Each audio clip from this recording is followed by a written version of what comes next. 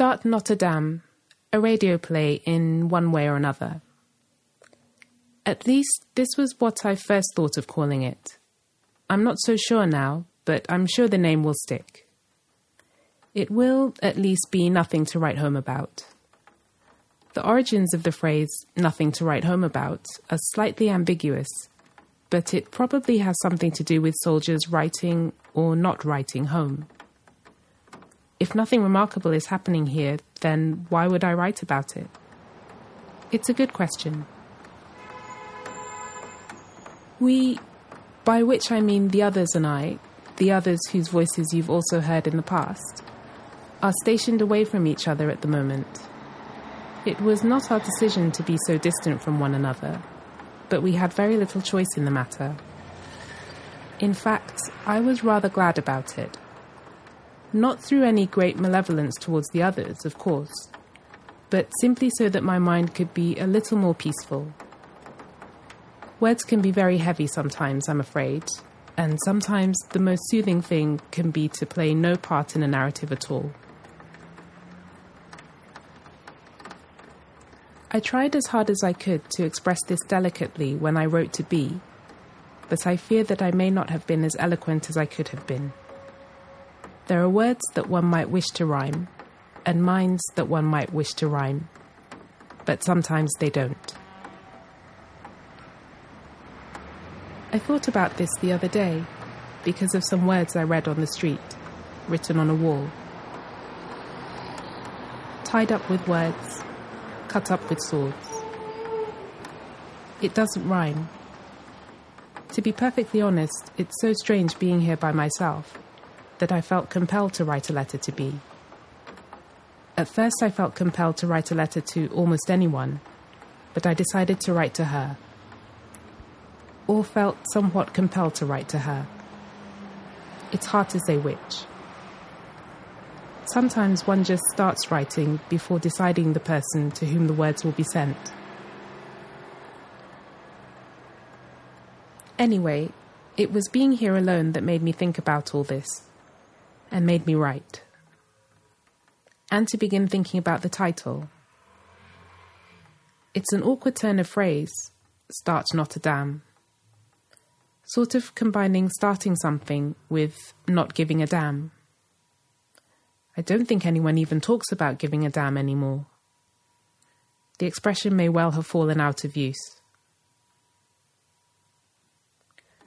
I suppose that this time, unlike the last time we all spoke to each other, I have become the announcer. My real name is still A, and the others are still B, C, and D, except for the announcer, who is still called the announcer, whether it's her announcing us or the other way around. She is very much a part of us, though.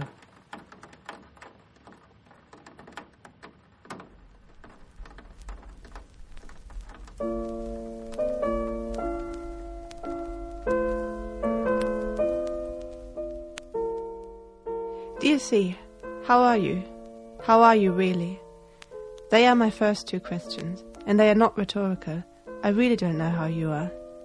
It feels like such a long time since we were all together, and it feels so strange that we are all dispersed in so many corners of whatever this place is. This place is the world, I suppose. Anyway, if you were wondering, I'm more or less fine. It isn't always easy to exist in the world, or anywhere else for that matter, but things seem relatively ordered and settled.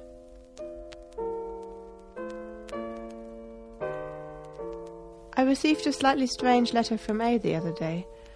It left me... I was going to write it left me uneasy, but that's not quite right. It left me a little confused. Or even, it left me feeling as if I'd just seen something baffling, but then hadn't been quite sure if I'd seen the baffling thing at all.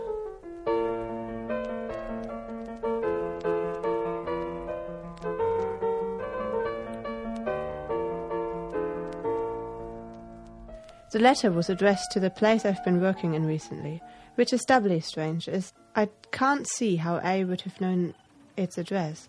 I didn't think any of you did.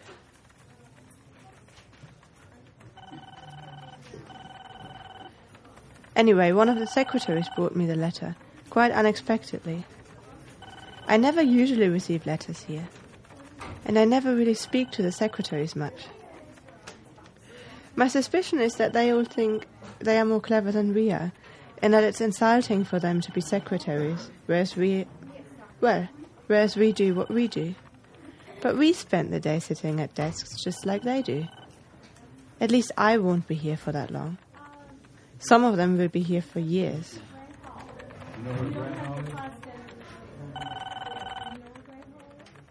The letter didn't have a return address, just an A written on the back of the envelope.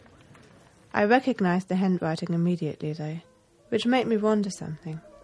When I recognize someone's handwriting, I can hear their voice in my head as I read. But how is it for a deaf person when they recognize the handwriting of someone they know very well? Is there an extra visual sensation? I don't know, it's just a thought. I should ask someone. We only really exist in sound waves, so it's hard to know how it might be to exist otherwise, or otherwhere. That's not why I'm writing, though. I meant to describe the letter. It sounds as if A is having quite a strange time out there by herself, which is perfectly understandable. It's a weird place to go for any length of time.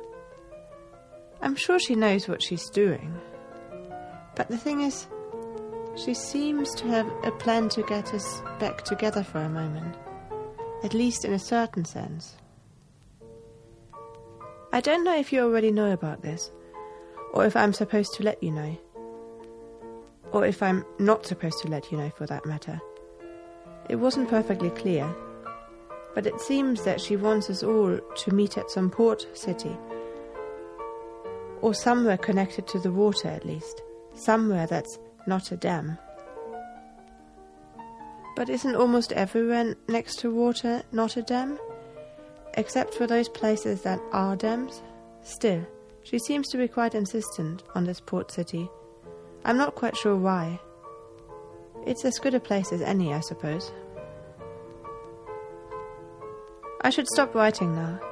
There's something else I should be writing, instead of this. But I hope you're well, and I hope we do see each other soon. Even if it's there.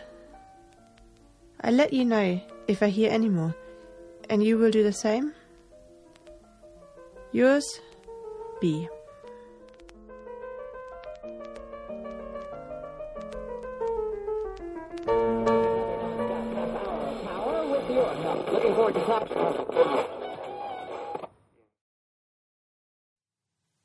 This is the voice of the announcer speaking.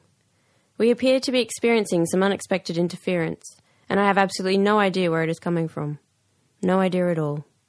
This really is the announcer, by the way. I remain her. The last time we all heard these voices, those of A, B, C, and D, I was with them, and I was another of them. But now we are all separated again, and we are all in different places. I'm in the place I am, speaking to you, and not to them. By the sounds of it, listening in as I am, we will all see each other again soon. We should now be able to resume the broadcast of Start Notre Dame, I think. The problem appears to be solved.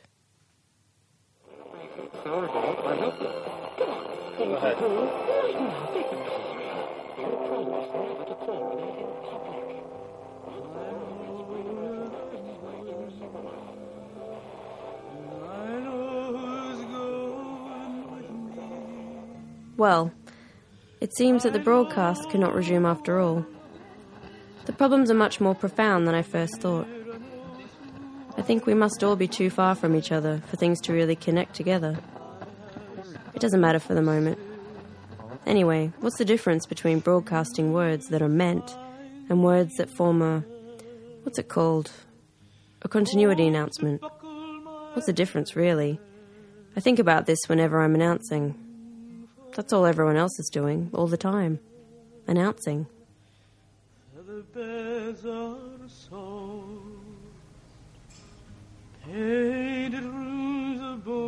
There are a few things I should probably say. The first is that the last time we all spoke together, everything really was broadcast. but that something happened to stop the broadcast. There was a moment of silence, and then the voices started speaking again. But all of this happened before a more dramatic event, the moment at which we met Dee, and she took our words away with her. She was going to analyse them to see if they contained some sort of code.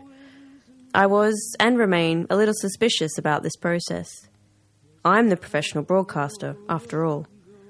And if something really does happen to voices when they are broadcast, then I'd be the first to know about it. That's not all. There is something more serious afoot in this plan to meet at a port town. I'm not sure if the others realise, but... the broadcast really can resume this time. The voices can begin again. This is the voice of the announcer speaking.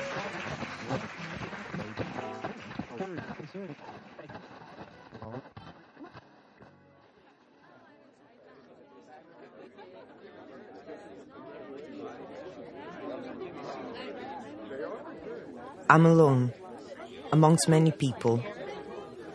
This is no place to talk, not really. But see, I feel that I really must address you in order to clear up one or two matters. You may very well be wondering what I'm doing here, of all places. It's the last place you would expect to find me, which I suppose makes it a sort of disguise. But listen, it's not good me just speaking like this into nothing, into... what's it called? The ether. I strongly dislike that word, and I feel it's often misused. I'm going to speak into something much more deliberate. A magnetic tape. It should record my voice, and nothing else. Only my voice. That's better. I trust you can hear me clearly now. Well, I trust that you can hear me clearly at the moment you're listening to my voice. At this exact moment, there is just me speaking in it. I've come here to observe a few people who are not aware that they're being observed. They are aware that I'm here, however, as it was them that invited me.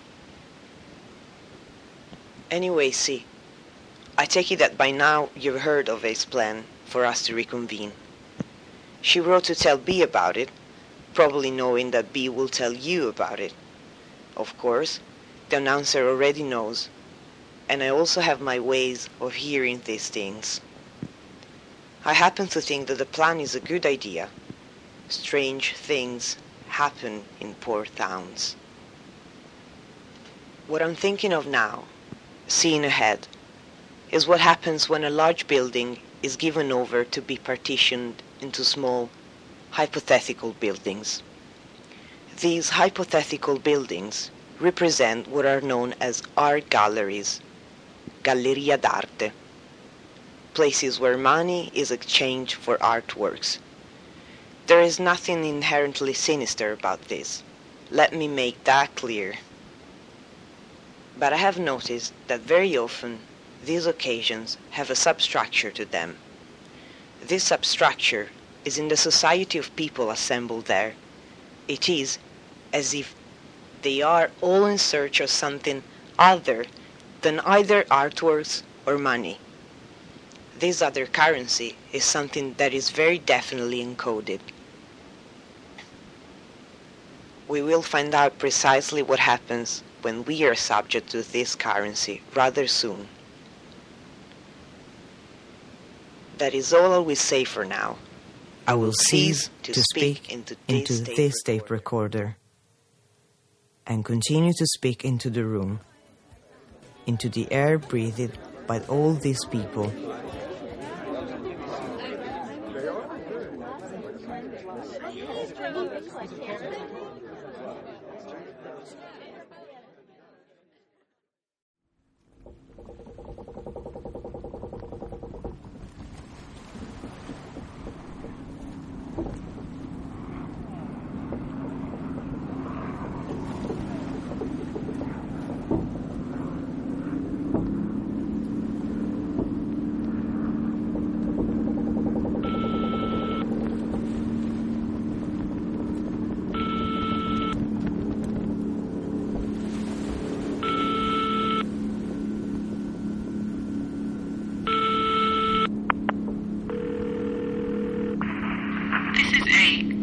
Leave a message if you please. Or do not. Hello? A.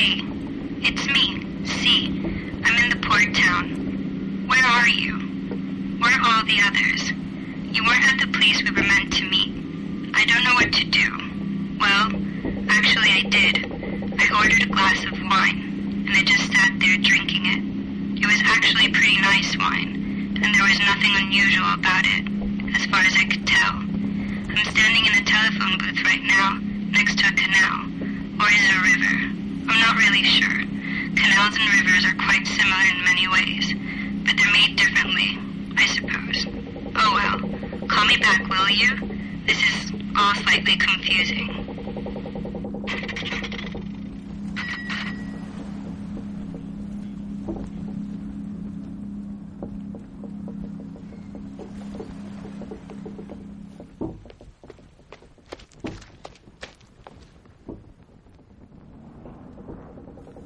So, after everything else, after the strange situations we found ourselves in, I'm walking by myself next to some sort of channel of water. It's actually not so bad. It's quite rare that I find myself alone like this, just moving forward, gradually, at a regular speed, with no real destination. It is a little disconcerting to be outside of a story, however. I wonder where the others are. I wander along. Did I destabilize something delicate when I invited Dee to consult our words? Did I throw something out of balance? It's hard to tell. We haven't been together since then, and we're not really together now.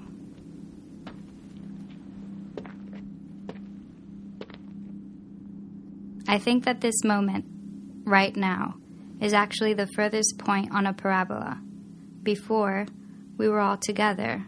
Now, we are all apart. But later on, we will be back together again, and so on, and so on.